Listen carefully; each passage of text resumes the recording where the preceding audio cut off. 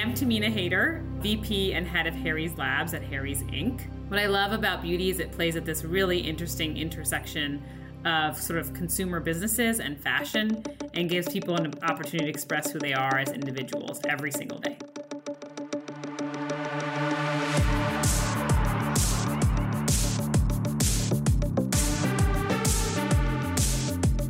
From New York City, you're listening to Beauty is Your Business, covering the intersection of innovation and business in the beauty industry.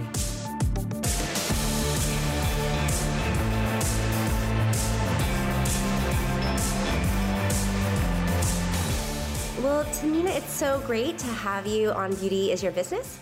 This is Karen Moon, and I'm here with my co-host, Abby Wallach. Hi, Kara. Great to meet you, Tamina. Thanks for joining us. Thank you, Karen and Abby, for having me. So excited to be here. So excited to hear about your background and also like the work you're doing at Harry's, which is actually really taking the company to another direction and phase of its growth. Can you tell us a little bit more about your role? Of course. So my role today is I head up an organization called Harry's Labs, which is something that Jeff and Andy, the co-founders of Harry's, dreamt up, I think around 2017, 2018 timeline. And I think the inspiration behind it was this realization that it was a hard job to grow Harry's to the point that it was at then. And, it continues to be a hard job. Growing brands is no easy thing. It's very difficult. But what they realized is that there were a lot of things that they had to do along the way, a lot of infrastructure, a lot of learnings that they had that would be applicable to a lot of the brands they saw around them that were starting a couple years after Harry's.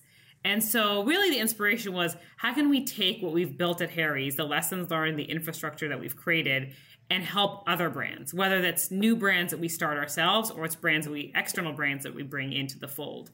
And so that's really been my job, which is take that inspiration that we had and think about how do we operationalize it and how do we go execute on it.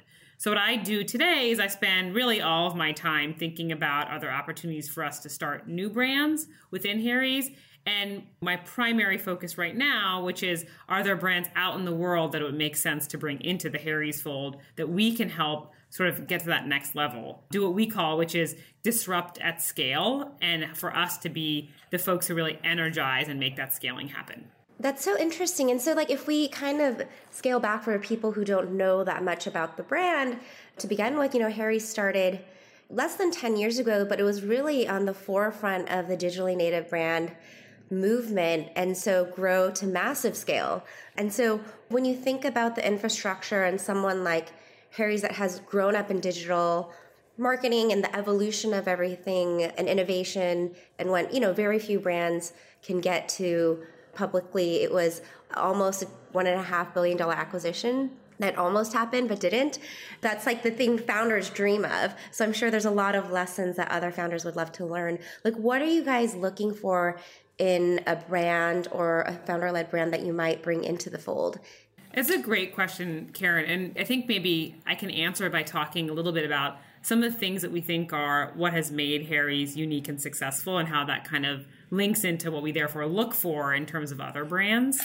And maybe it starts a little bit with what the mission is at Harry's more broadly, which is to create things people like more. Sounds simple, but it's just like, let's make things that people are happier with. In particular, let's do that within the CPG industry for us, because that's our focus area. If you take a step back and you think about Harry's brand, which is obviously kind of where it all started for us, it really did start with that, which is, Andy going into a drugstore and being like, why are these razors so expensive? And why do I have to go get somebody to go get them? Like, that's a bad experience for me in a lot of ways. And then why are they giving me a message that just like doesn't really resonate with who I am? That's just not who I am as a person and how I want to express myself. And so Harry's really started around this idea of creating a better option that was, one, easy to get. No more having to go find a store associate to go open up a locked box in the back aisle. A price value proposition that was really more resonant for consumers. And a brand that genuinely spoke to them in a way that they wanted to be spoken to and really honestly elevated the everyday experience for guys who used it.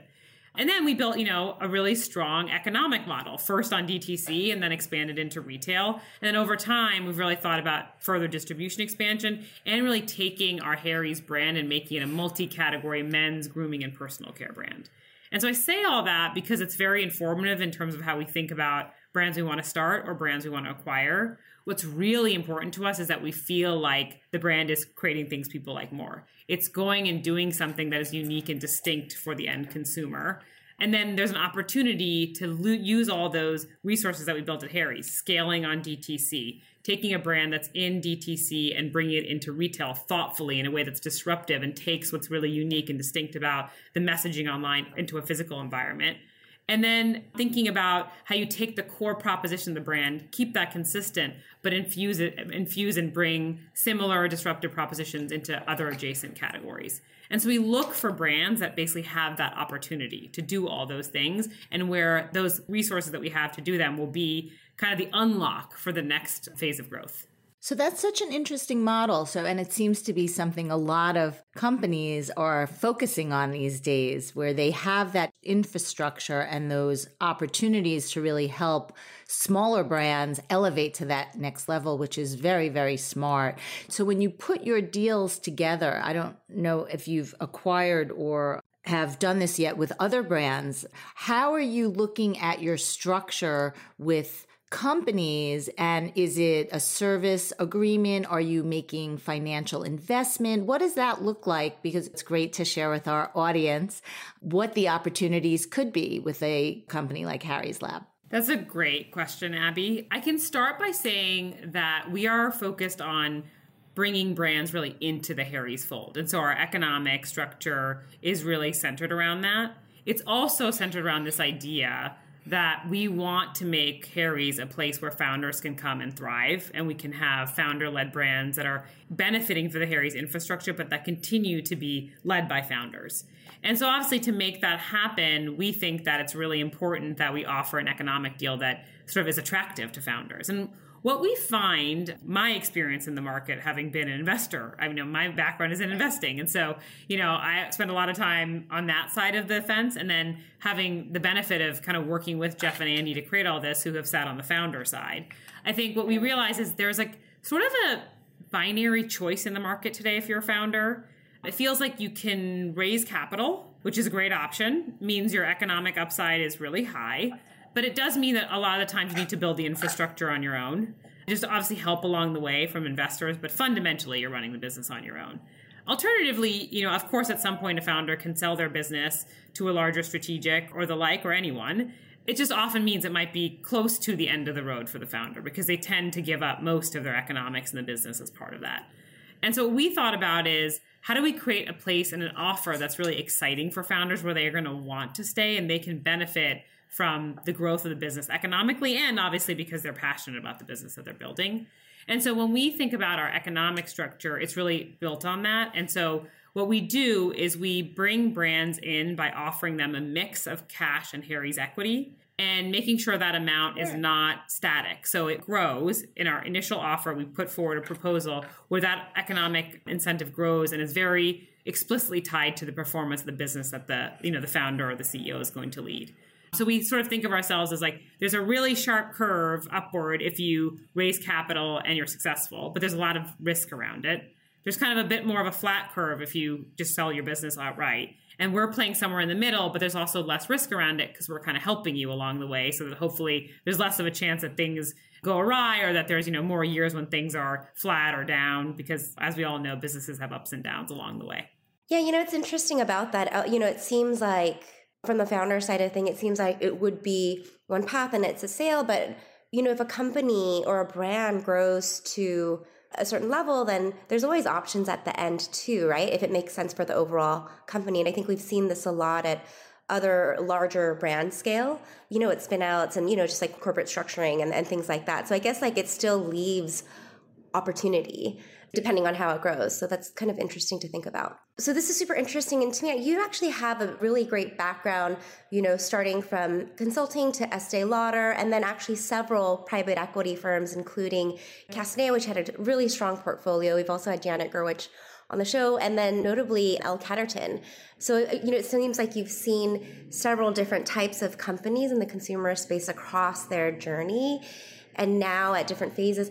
Over like the last decade or so, I'm sure you've seen the evolution and the proliferation of brands. Where do you see the industry headed now that the barrier to entries are so low?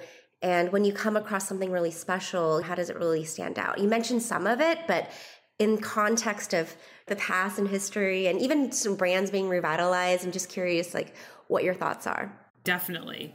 Well, I have sort of two thoughts. The first is I've done all this thing because, it's interesting. People pick their careers for very different reasons. They sort of have a lane, which is what they're going along. And they have a very, some people are like, I'm a deal person and I love deals, and deals give me a lot of energy. And what has always given me energy is consumer brands. And so like every role I've done has been in some way about consumer brands and helping them grow. Because I just think it is like a fascinating thing, and to look and understand what it is that a brand is able to create that gets people so excited. It's not just the product, as all of us on the podcast know. There's something intangible, right?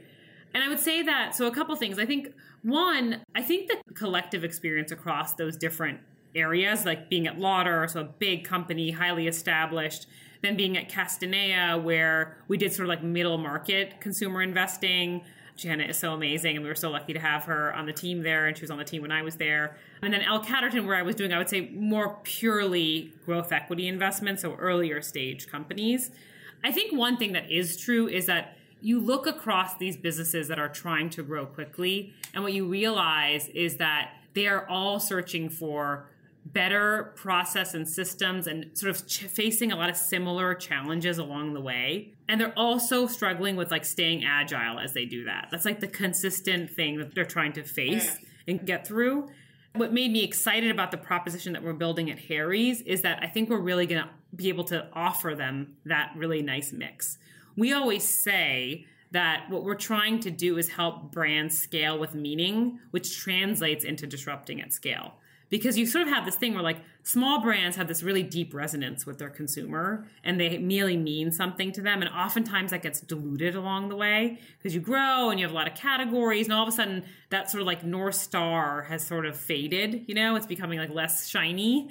And our whole thing, and I think as we've tried to build Harry's, has been to be very true to what the brand is with every action that we take, both on like product and product promise and how we think about the bar for what we launch, but even like the fact that we have a social mission and we give 1% of revenue to the causes that match with the social missions of our respective brands. And that's a really important part of the proposition of the brand and the company overall. So that I think is one aspect maybe of your question. I think on the second thing, in terms of like what really feels exciting and what gets us excited when we look at a brand, is I said it, but I'll try to make it a little bit more explicit in terms of what we do, because that might make it feel more tangible to assess whether a brand has that.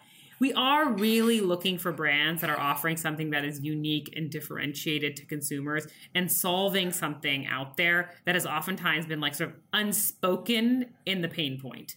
And so it's interesting, like a great way to figure out if a real pain point exists is if you Google on YouTube and people have like hack videos, because it means that there's a pain point actually. Or like you go on Reddit and people are talking about all the things that they do. And so it sounds really sort of silly, but what we really are focused on when we look at a brand is what is it that they're delivering emotionally and functionally that is unique and distinct to their consumer, and how are they demonstrating that through the aspects of their product?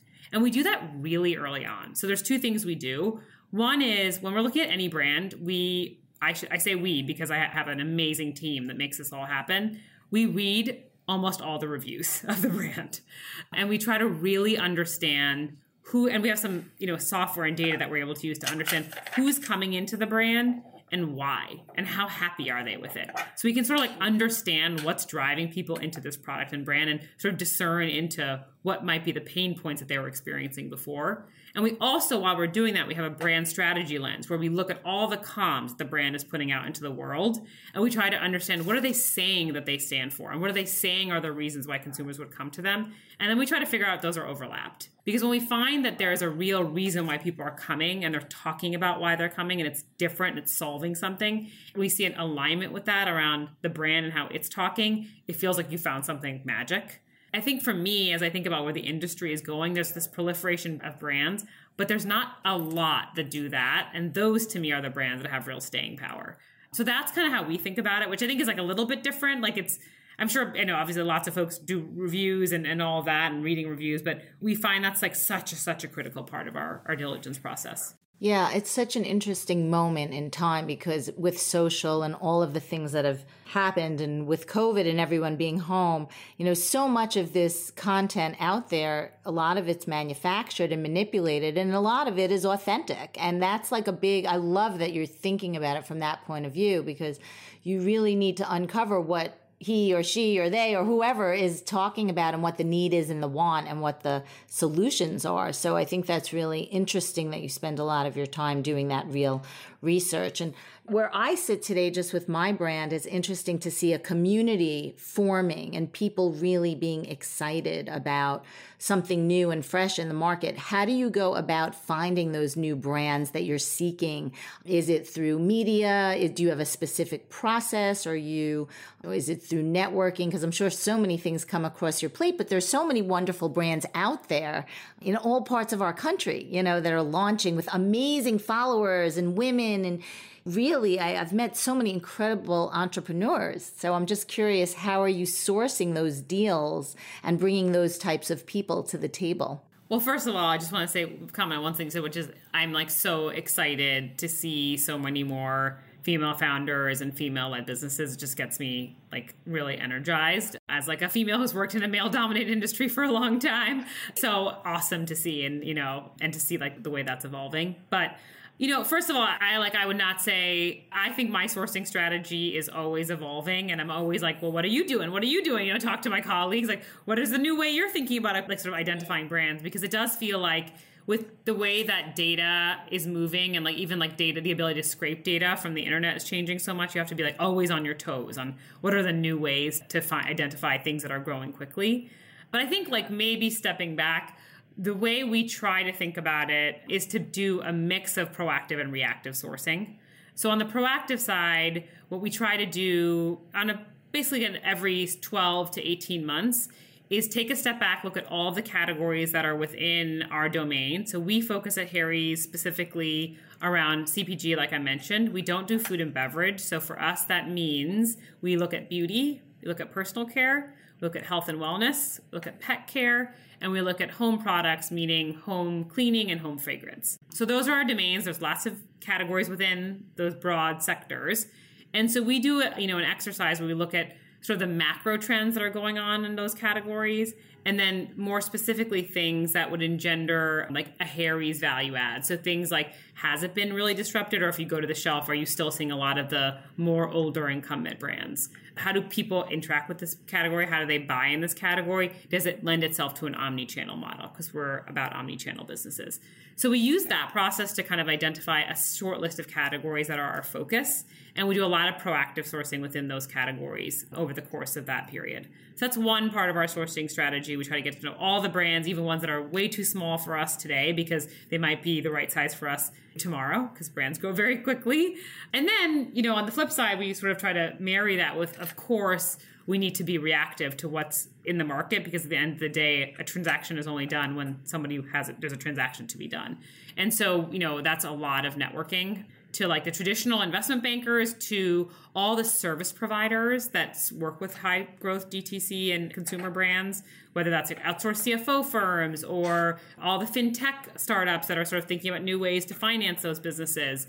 And then finally, and really importantly, we have an amazing team at Harry's, a big team that's growing. And so they're an amazing source of ideas and of kind of inbound. I always say in these types of forums that if you're interested in Harry's Labs, you can reach out to me, but you might know someone or know someone who knows someone who works at Harry's. And that's another way to kind of get an introduction and learn a little bit more about our company. That's great. You said you're also developing other brands, correct? So you also are not only acquiring and partnering with founders of existing brands and businesses, you're also developing your own. So from a strategic point of view, what does that look like when you're creating something from the ground up? Are you taking an omni-channel approach? Are you looking to launch these brands as D2C like Harry's did back in the day early on? That was such a disruptive business and model, and it really had a sweet spot, which was great. And I love your mission as a company. It's very inspirational.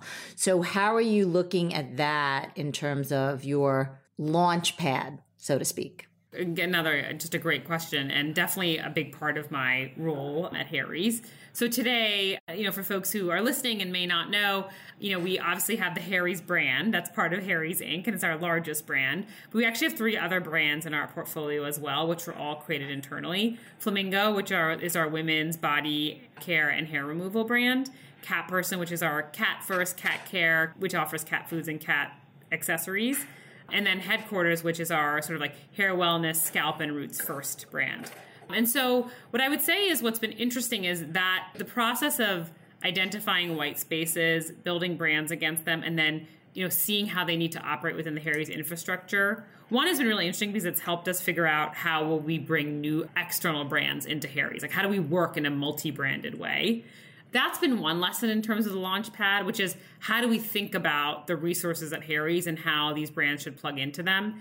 And I think we thought about it differently for different categories, like brands that are very close to the core. We think a lot about more tight integration and more tight resourcing. Brands that are a little bit further, like a Cat Person, we think more about where can we be consultative and where are the select areas where we want to lean in and use the Harry's infrastructure. In terms of how we launch them, what's been really exciting is we have built a bit of a process around sort of creating, I don't know what the right word is, sort of phantom brands. So if we have an idea, like for example, before we launched Cat Person, we have a lot of capabilities at Harry's. So we figured out what we were going to do. We figured out what products we thought we would launch. We weren't quite sure what price we wanted to charge. We created in like a matter of a week or two, basically a brand, created a website, and we were able to go out there and test how much it would cost to get people to the website and how much it would cost to get people to put things into their basket. And that was really exciting. And I think that is really how we think about launching brands. We think DTC first, and we think about using the real world as a way to sort of pressure test our business model, which is really cool and exciting to do. I will say we've experimented with other ways. For example, we launched Headquarters that I mentioned earlier in partnership with Walmart. So it was more simultaneous, our DTC and retail launch. But that was just a really exciting opportunity where we knew that Walmart was really excited about the hair wellness space and scalp and root care, and we were too. And so, we're not dogmatic, but we think in general, DTC first is how we'll think about things. And so, like on the brand incubation side, that's also grown. There's so many like firms who have different approaches, even Metro Studio models to celebrity-led and partners. Sounds like it's pretty open. I mean, are you guys typically take pitches from early stage founders that have some unique point of view or, differentiation or celebrities? And is that kind of part of the mix too? Or is it typically just incubated in-house only versus like with a founder? No, it's a great question, Karen. And honestly, we're evolving our thinking on this front as there is more activity. And I think there's more and more opportunities to think creatively, because I think one thing that we know is that we at Harry's collectively, and specifically we in labs, are not going to have all the good ideas for new brands. Like that would be the most delusional belief that we could have. And so we know that going out into the world and identifying where there are great opportunities is a critical part of sort of sourcing great ideas for incubation.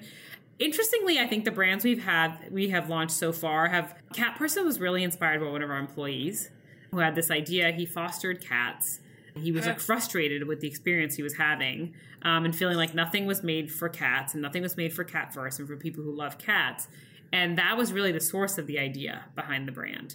And so we've relied a lot to this point on really our employees and what's inspired them and where they see opportunities, which is obviously an amazing source of ideas that we have. For example, a Cat Person, that person's a co-founder of the brand. He co-leads the team, is a really important part of it. But I think as we think forward, we want to think even more expansively. And so we will probably we entertain some of the models that you mentioned, Karen. And I think right now, because our focus is on M&A, we're sort of leaning in a bit more on that. And then when we go back to incubation and sort of start parallel pathing the two, we'll probably be more broad in our approach.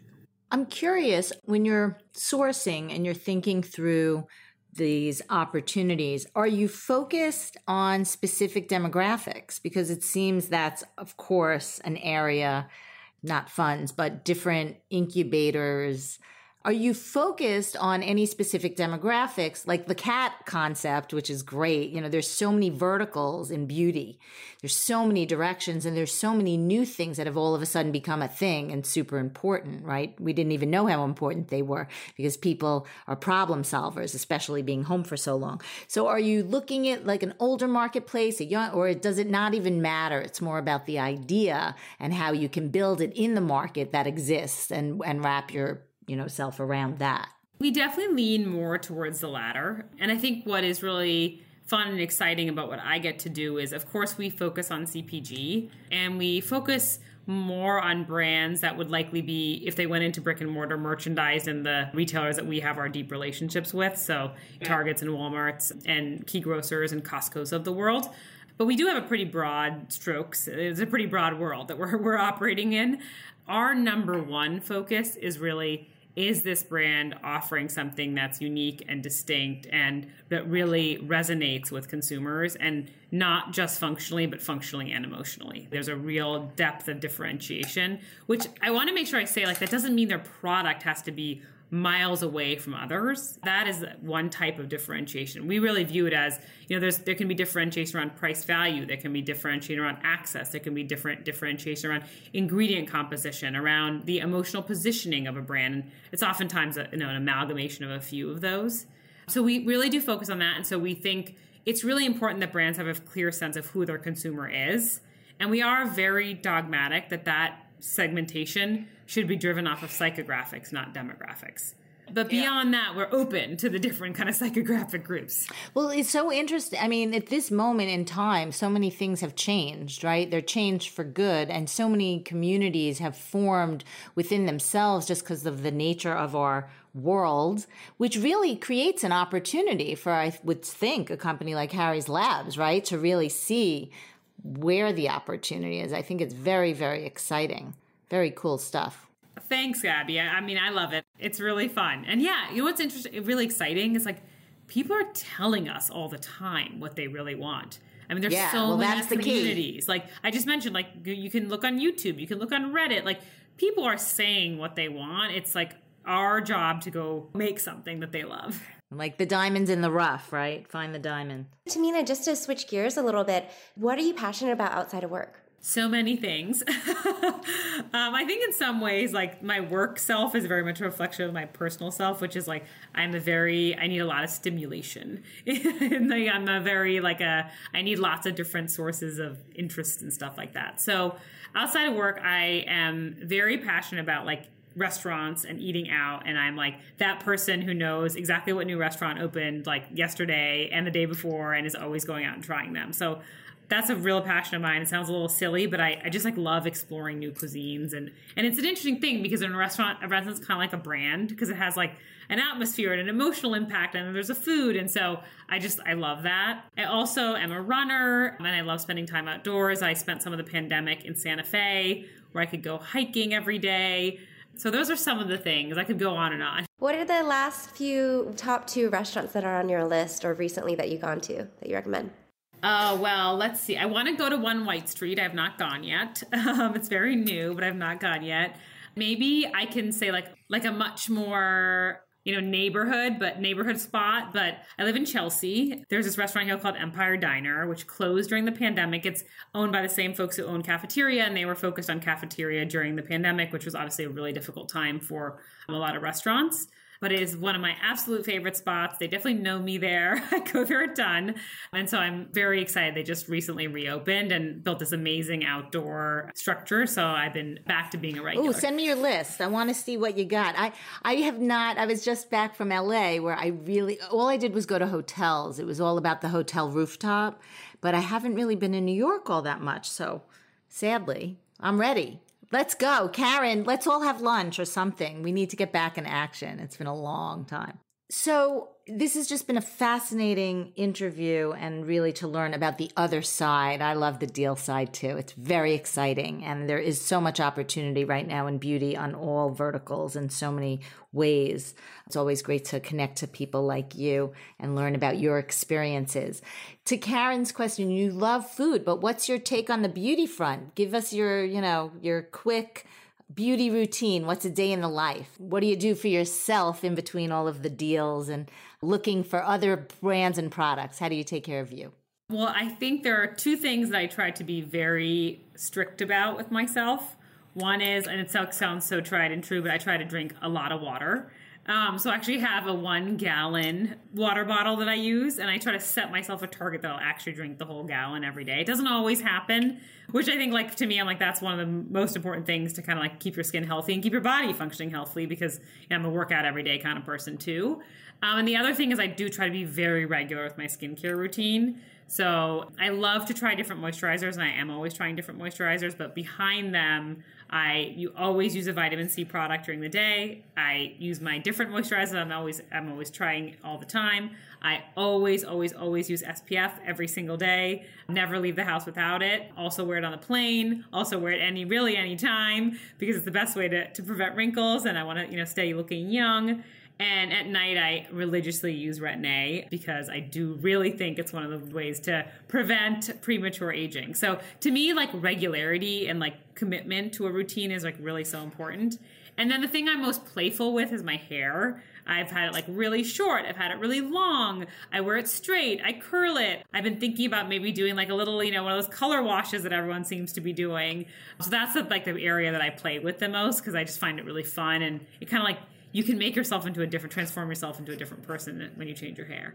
Amazing. Well, thank you so much for sharing your story and educating us about, different opportunities that brands have down the line and ways to partner. So this was a super valuable and interesting episode. So I really appreciate your time. Do you have any final thoughts for our listeners? Well, first of all, thank you so much for having me. And my only thought is, I've had like a little bit of an atypical career, like all the stuff I've done. And Abby, you mentioned to me some of the things that you've done, and Karen yourself. And I think the big thing I usually tell folks is like, you got to do what you really enjoy, because you can be good at a lot of things, but you can only be great at something that you really enjoy. So like, do something you really enjoy. Like, look at your calendar. Do you actually like the meetings you're going to? Like 8 or 9 out of 10 should be things you're excited about going to. If it's not, like, go do something else, because there is something else out there that will make you feel that way. So especially for founders, I think a lot of founders are the most courageous people in the world, because they're really doing that. That's always my sort of like thing I like to tell people when they ask me if they have a piece of advice. That's great. And then what's the best way for listeners to get in touch? I think reaching out to me over LinkedIn is the best way to get in touch. And like I mentioned, the other really amazing way to get in touch is to, if you want to talk about Harry's Labs, is to see if you know someone or know someone who knows someone who works at Harry's, and try to get a little bit more of a personal introduction. Amazing. Well, thanks again for joining us. Really love the conversation. And thank you, Abby, for doing this with me together. It's always so much fun when we're doing episodes. Yes, so much fun, and great to learn about your background and your story. Very interesting. And thanks for everyone for joining us on this episode. We will see you on the next one. Hugs and kisses. This has been Beauty is Your Business. Produced by Mouth Media Network. Copyright 2021. Keep in touch on Instagram and Facebook at Mouth Media Network. And find prior episodes at beautyisyourbusiness.com and wherever the best podcasts are found. Your brand message can be on this show. Email us to find out more at podcast@mouthmedianetwork.com. Thank you for listening.